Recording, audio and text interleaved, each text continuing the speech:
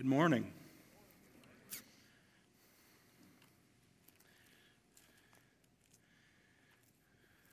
Tim Bailey, our senior pastor, is not with us today. I believe he's in Toledo, Ohio with his brother, celebrating their first Sunday in their new church building. Now, oddly enough, in the first service, his wife was there in Toledo with him. But somehow they strapped her to a missile. That's good timing. Now, my understanding was that Mary Lee was supposed to be there with him, so I told everybody then there in the first service that she was gone. But she's here, as you can see. Would you turn to 1 Corinthians chapter 8, please? 1 Corinthians chapter 8.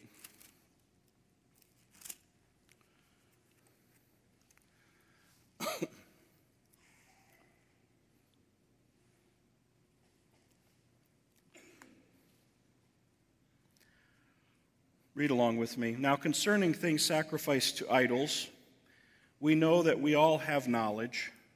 Knowledge makes arrogant, but love edifies.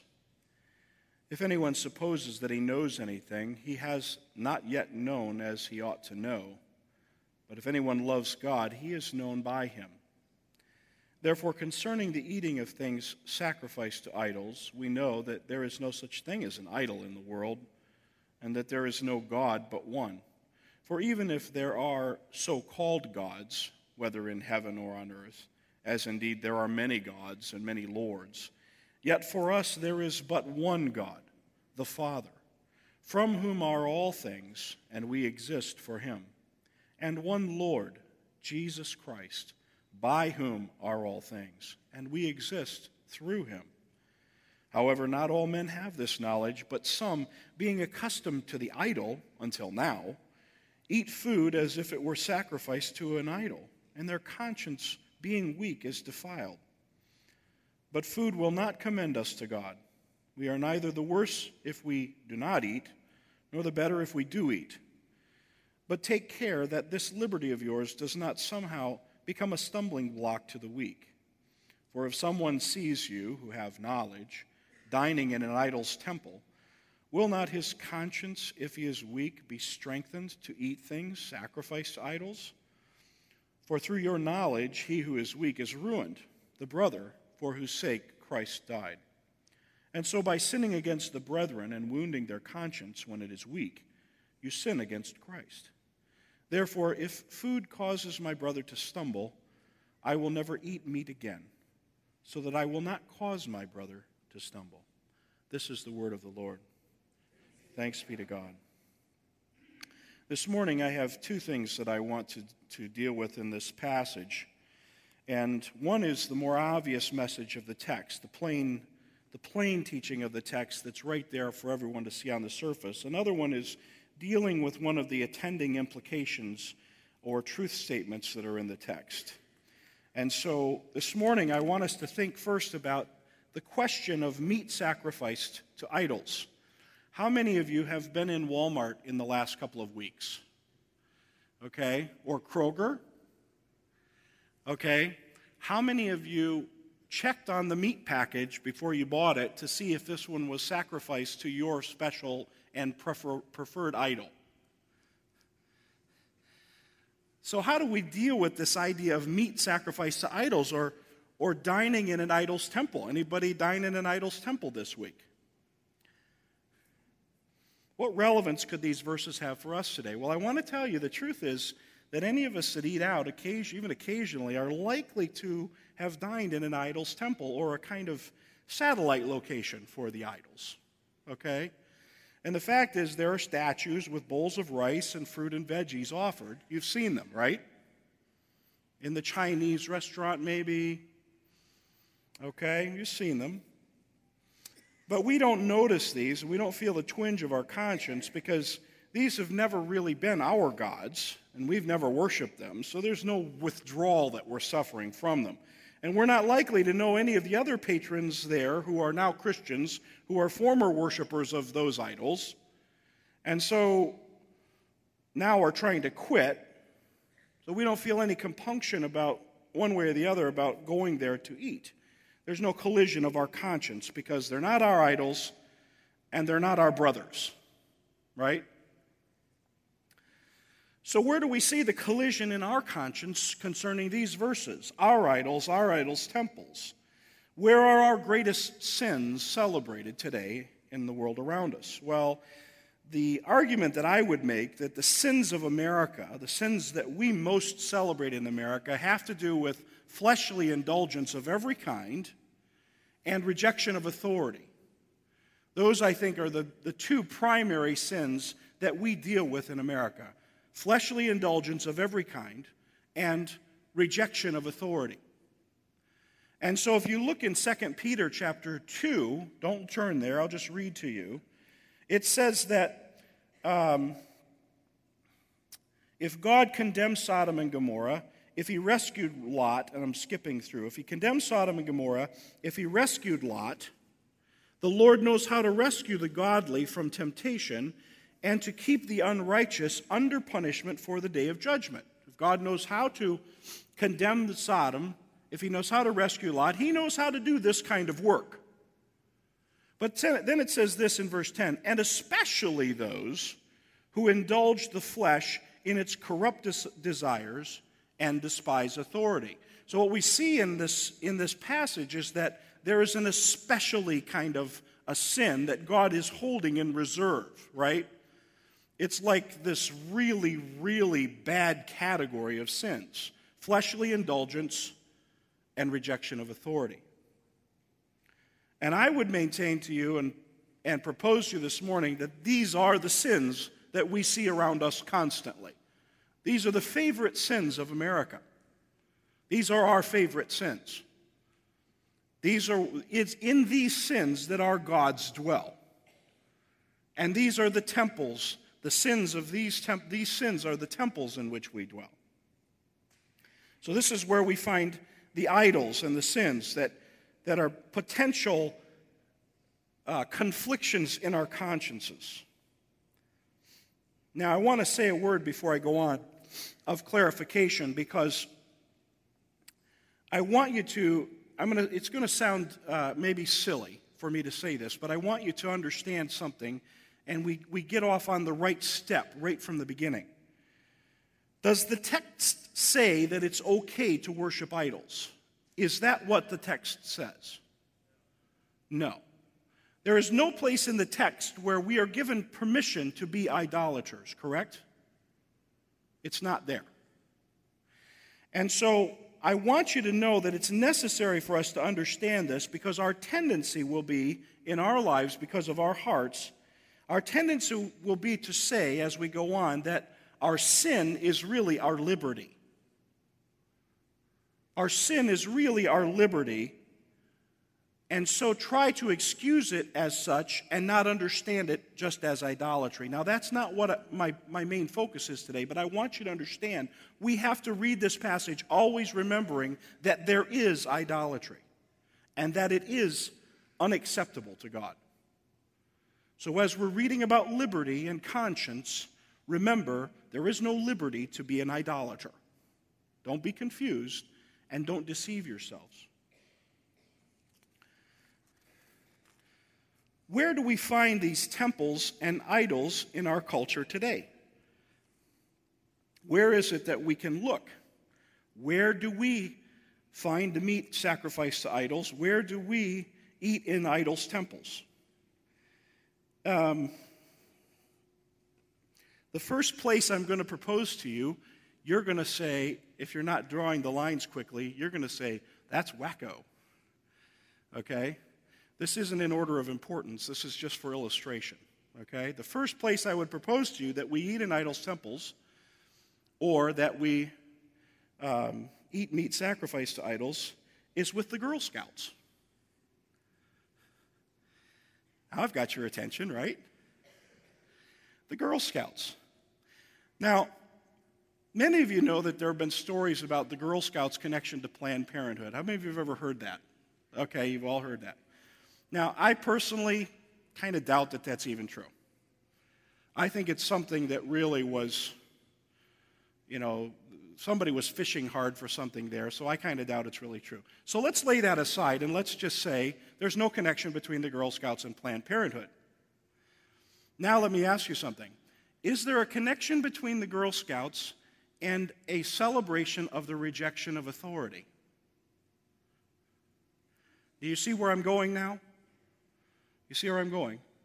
Okay, so is there? Well, I have an article by a feminist named Amanda Marcotte, and I'm not sure I've pronounced her name right, but she's not going to listen to the sermon, so I'm not worried.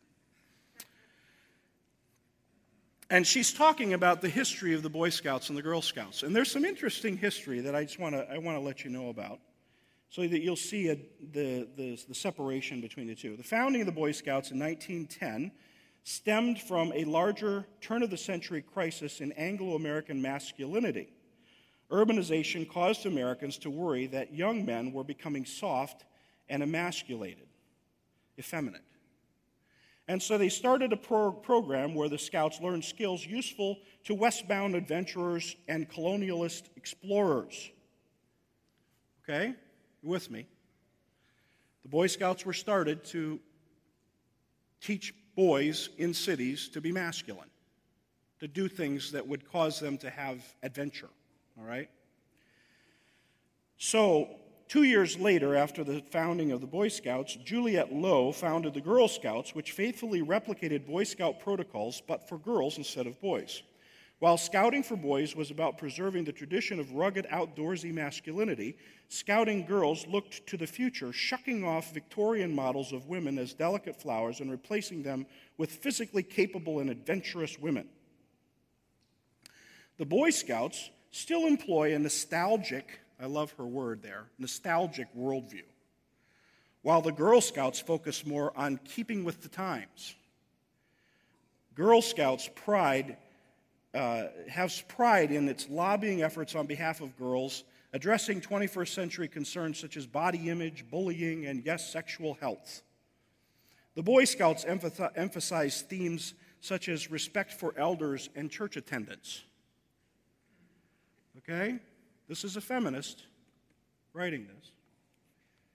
So yes, the Girl Scouts could be described as feminist, but only in the most moderate sense of the term. Okay, it's telling that Christian right critics avoid dealing directly with the group's Go Girl brand of empowerment.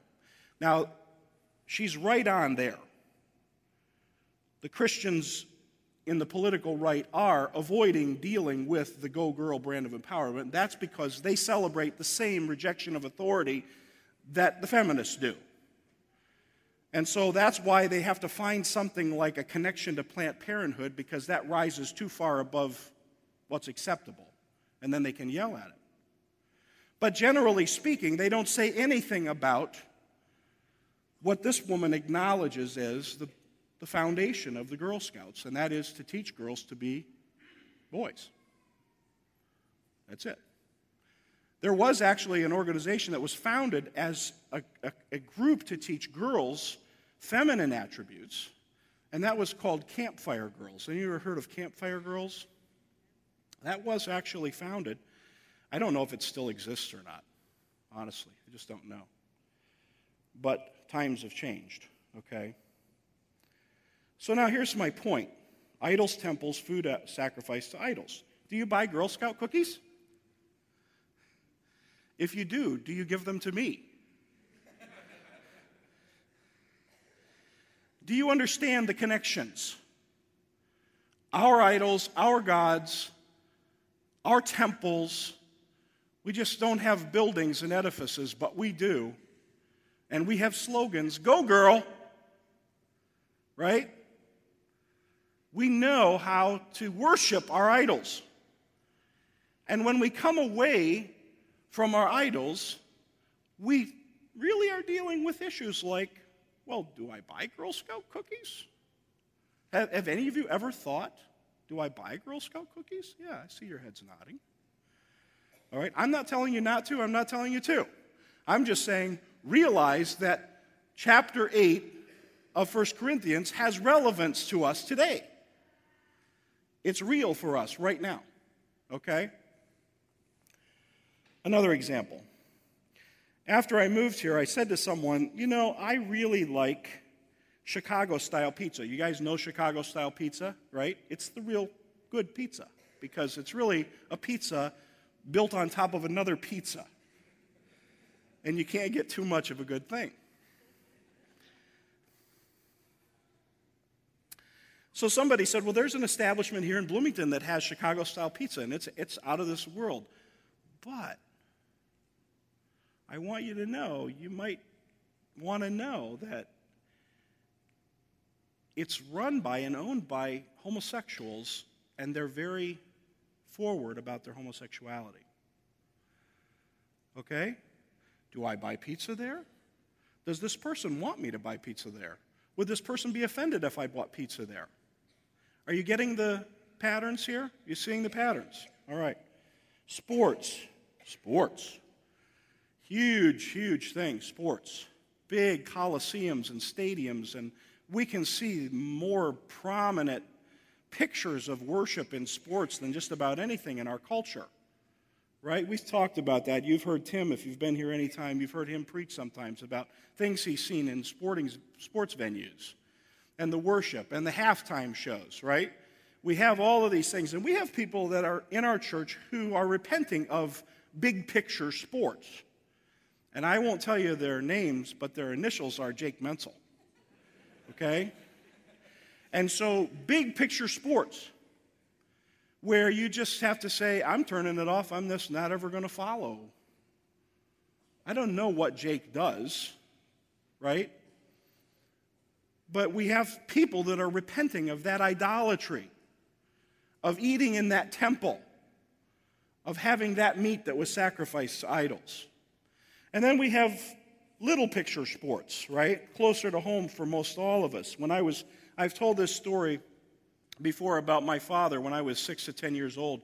My father was in business with another man. They raised champion quarter horses, show horses. And so we raised these horses, and in order for you to increase the value of your horse, you had to take the horse to shows. It had to win prizes. And then when you won a prize, the horse's value would increase. The more prizes, the more desired the horse was because people judged it. And let me tell you, it was also very crooked. There was an awful lot of behind-the-scenes bribery, right, going on. But beside the point, my father became a Christian. And as I've told you before, at some point in my childhood, somewhere between 6 and 10, my father realized that since these horse shows were always on Sunday, his children were never in church. And so what? What did he do? He went to his partner and he said, buy me out. He took a loss and he left the horse show business and he took his children to church. 3 of us are pastors and 1 son-in-law is a pastor. Now, is that because my father left the horse show business? Yes. That's why. Okay? It's the sovereignty of God, and it's because my father left the horse show business. But we have this in our lives. We have our love of our children, our love of them wanting to be in sports, and all the programs that they can be in, bands and sports and everything that we think is important. And so we worship both our children and we worship the things that they can be in, and it's a great combination. We worship our children and we worship sports, so let's just put the two together.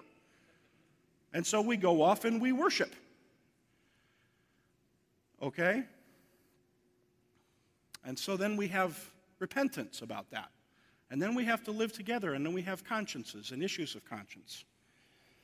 How about entertainment? Television, no television. Movies, no movies. Plays, no plays. Opera, no opera. Vegas, no Vegas. I want to fly to Vegas. Why? Why do I want to fly to Vegas?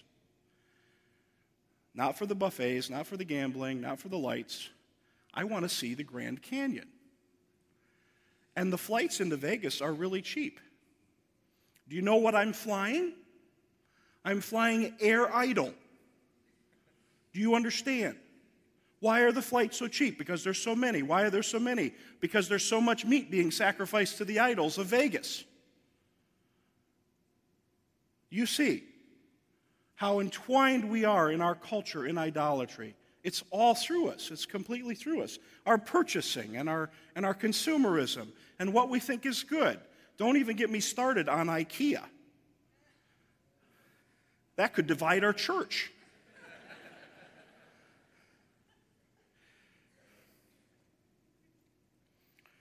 There is the need to turn away from idols, and then there's the need to see that idols are nothing. And then there's the need to understand how we live in an idolatrous world without being sucked into idolatry or leading others in sins against their consciences. This is all here in the text. Now again, a word of clarification. Does the text say that it's okay to worship idols? No. Keep that in your mind, people, because we're always interested in identifying our liberty, I should say our sin, as liberty. We're always interested in doing that. It's just idolatry, and it's not acceptable. So we have this as the general overview of the chapter, of living together, of being concerned about one another, of dealing through these issues and being faithful to our consciences and caring and loving for one another in the context of it. And then just like Tim was preaching a couple weeks ago, he was preaching about there is no God but one, which is a very primary absolute truth statement in that chapter. There are more than that. There are more than that as truth statements. And the one I want to look at this morning that ties in with what we've been saying is, in the context of the text, is in verse 8. So let's look at verse 8. But food will not commend us to God. We are neither the worse if we do not eat, nor the better if we do eat. This is helpful and important in helping us up to this point because it expands the point to help stave off a natural tendency in our wicked hearts. We have lots of natural tendencies in our wicked hearts, paths that we want to walk down. Okay? The idea that whether we eat or do not eat causes us to believe, the idea whether we eat or don't eat causes us to believe that we are in some way commended to God. Whatever position or posture we take, somehow that commends us to God.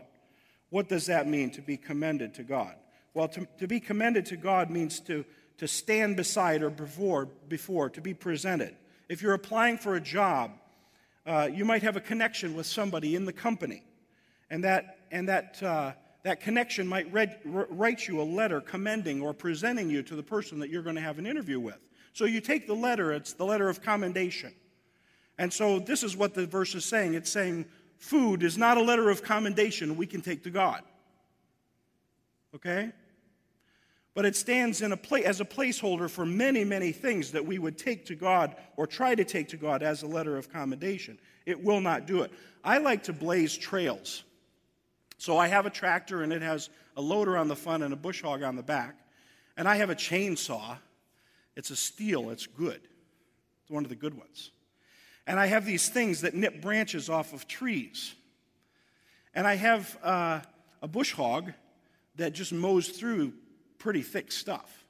And then Lawrence Howell let me borrow this thing that you put on your bucket on the tractor, and it has these nasty-looking teeth, and you clamp it onto a little sapling that you don't want, and you lift your bucket up, and it just pulls it out by the roots. And as you're doing it, the tractor almost tips over. It's a lot of fun. I like to blaze trails. I like to do that kind of thing. I like to have a trail, and there I made that trail. Now I can mow it, and I can walk down it, and won't that be nice? But we're all trailblazers when it comes to looking for works we can do that we think will present us to God or commend us to God. We all just do it. It's just our natural thing, our natural tendency. We want to blaze these trails. And so as we process through idols and food, we immediately begin to codify our faith positions. We can eat or we can't eat. We start to codify. And as soon as we do this, we begin the simultaneous process of restraining others, right? And then padding our resume to God. See, I'm padding my resume. I'm eating the right things. I'm not eating the right things. I'm doing the right things. I'm not doing the wrong things, right? And so this is what we do naturally. And it's what the Pharisees did in Matthew 15. Verse 1, then some of the Pharisees and scribes came to Jesus from Jerusalem and said, why do your disciples break the tradition of the elders? For they do not wash their hands when they eat bread. And he answered and said to them, why do you yourselves transgress the commandment of God for the sake of your tradition? For God said, honor your father and mother, and he who speaks evil of father and mother is to be put to death. But you say, whoever says to his father or mother, whatever I have that would help you has been given to God. So what they would do is, in order to look good with other people and to pad their resume with God, the Pharisees would say, okay, my father and my mother, I'm supposed to take care of them. They have needs in their lives. They're older. They can't make a living. They can't work. There is no Social Security. I'm supposed to provide for them, but I also want to look good in front of people. So instead, I'm going to go to my father and mother and say, I can't give you that because I have to give this to God. It's a gift to God. And Jesus is looking at them and he's saying, you're wicked. You've created your own kind of system, and it's wicked. You've blazed your own trail, and it's unacceptable. He calls them liars. He says their heart is far from him. He says they worship him in vain, and they teach his doctrines, the precepts of men. And then Jesus says one of those truth statements. It's not what enters into the mouth that defiles the man, but what proceeds out of the mouth. This defiles the man. And then the disciples looked at him and said, one of those really funny things that they sometimes say, do you know that the Pharisees were offended when they heard this statement? Well, sure, they were. But we do the exact same thing. We do the exact same thing. We blaze the exact same trails. And so I've got some lists for you. These are by no means exhaustive. But you'll recognize yourself as I read, right? I recognize myself. I'll tell you what one of my favorites is. Then we'll one by one stand up and tell what our favorite is. No.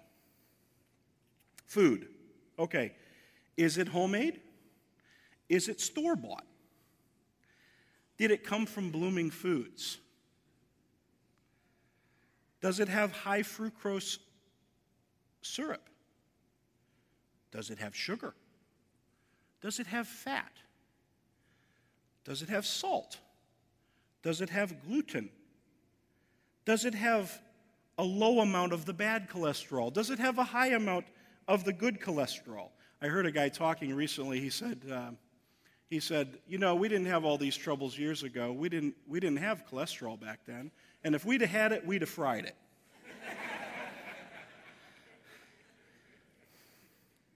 Is it nut-free? Is it high in fiber? Is it high in antioxidants?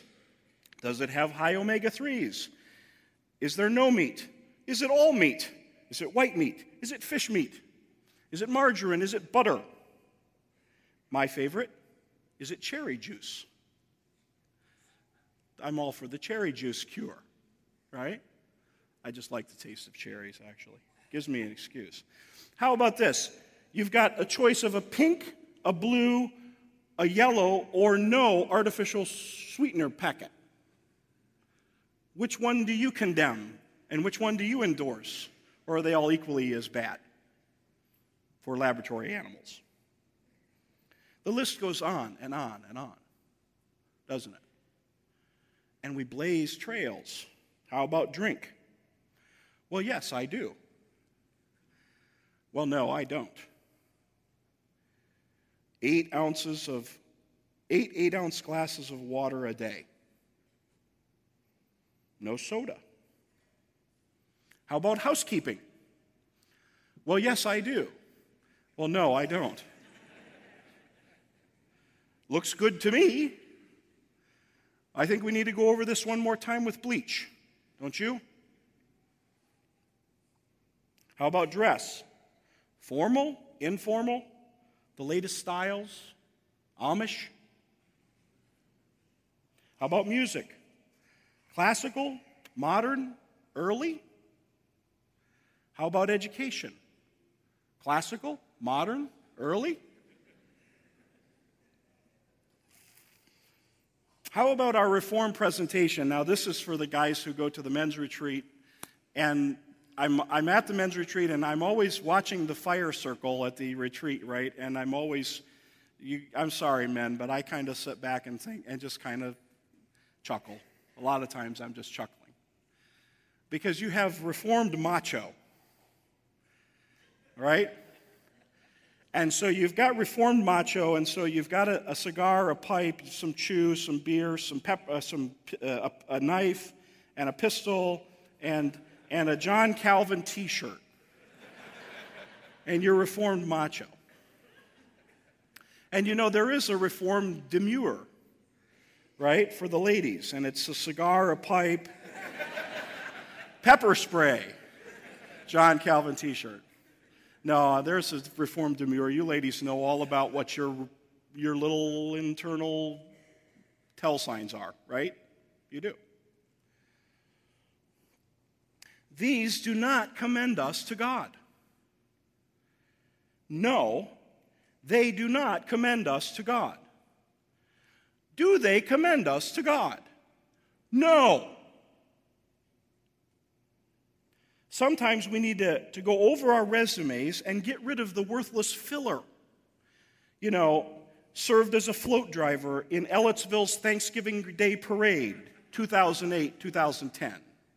Or Cutter's Junior League scorekeeper, fall 2001 to summer 2005. You know, your next corporate interviewer is going to really care about that. But think about what we would present as our commendations to God. It's time to get rid of the worthless stuff. God doesn't care if you only take all natural vitamins. He doesn't care.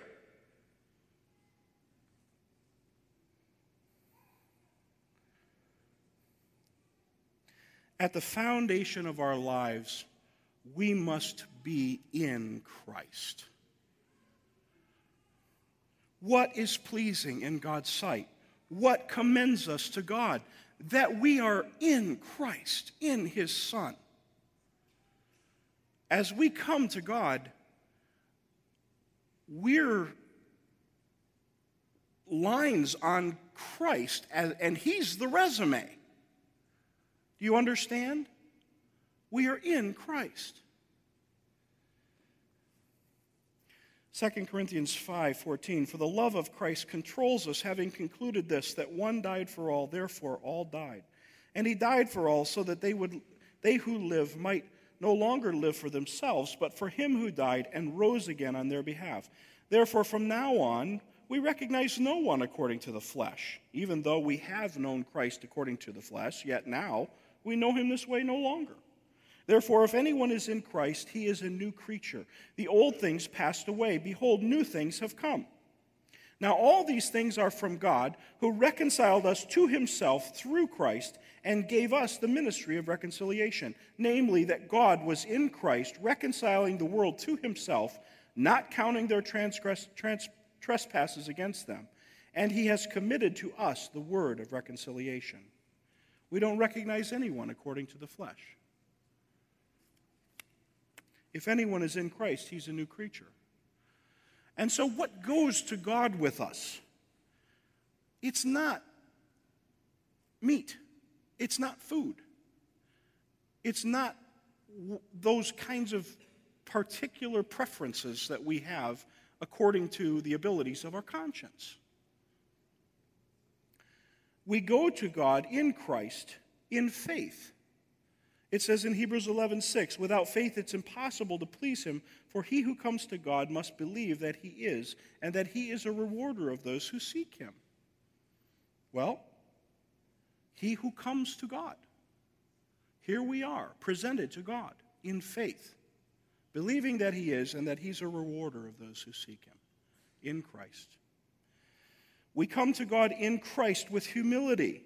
James 4, verse 8, draw near to God, and He will draw near to you. Cleanse your hands, you sinners. Purify your hearts, you double-minded. Be miserable and mourn and weep. Let your laughter be turned to mourning and your joy to gloom. Humble yourselves in the presence of the Lord, and He will exalt you. We go to God in humility, confessing our sin, calling out to Him for mercy, confessing that we have no deserving of his love and care and kindness because we're wicked. And God says, yes, there is that is in Christ's humility. I will lift that to myself. You see? We go to God in Christ with service. James 1:27, pure and undefiled religion in the sight of our God and Father is this, to visit orphans and widows in their distress and to keep oneself unstained by the world. We go to God in Christ with renewal. Romans 12:1 and 2, therefore I urge you, brethren, by the mercies of God, to present. This is the exact same word that's used in 1 Corinthians 8, verse 8. Food will not commend us to God. We are supposed to commend our bodies, to present your bodies a living and holy sacrifice acceptable to God, which is your spiritual service of worship. We're to go to God in Christ in obedience. 1 John 3:21 through 24. Beloved, if our heart does not condemn us, we have confidence before God, and whatever we ask we receive from him, because we keep his commandments and do the things that are pleasing in his sight. This is his commandment, that we believe in the name of his Son, Jesus Christ, and love one another, just as he commanded us. The one who keeps his commandments abides in him, and he in him. We know that by this, that he abides in us, by the Spirit whom he has given us. The Scripture is full of things that we're told bring us to God, commend us to God, go with us to God. But our trailblazing, wacko food and activity resume, God doesn't care about it. And so, for the sake of our own souls, for the sake of our relationship to one another and loving one another, let's get rid of them. Let's just get rid of them. And let's live with love and preference for one another, bearing one another's burdens and caring for one another. But search for yourself. Search God's word for yourself and find these places in it. Let's pray.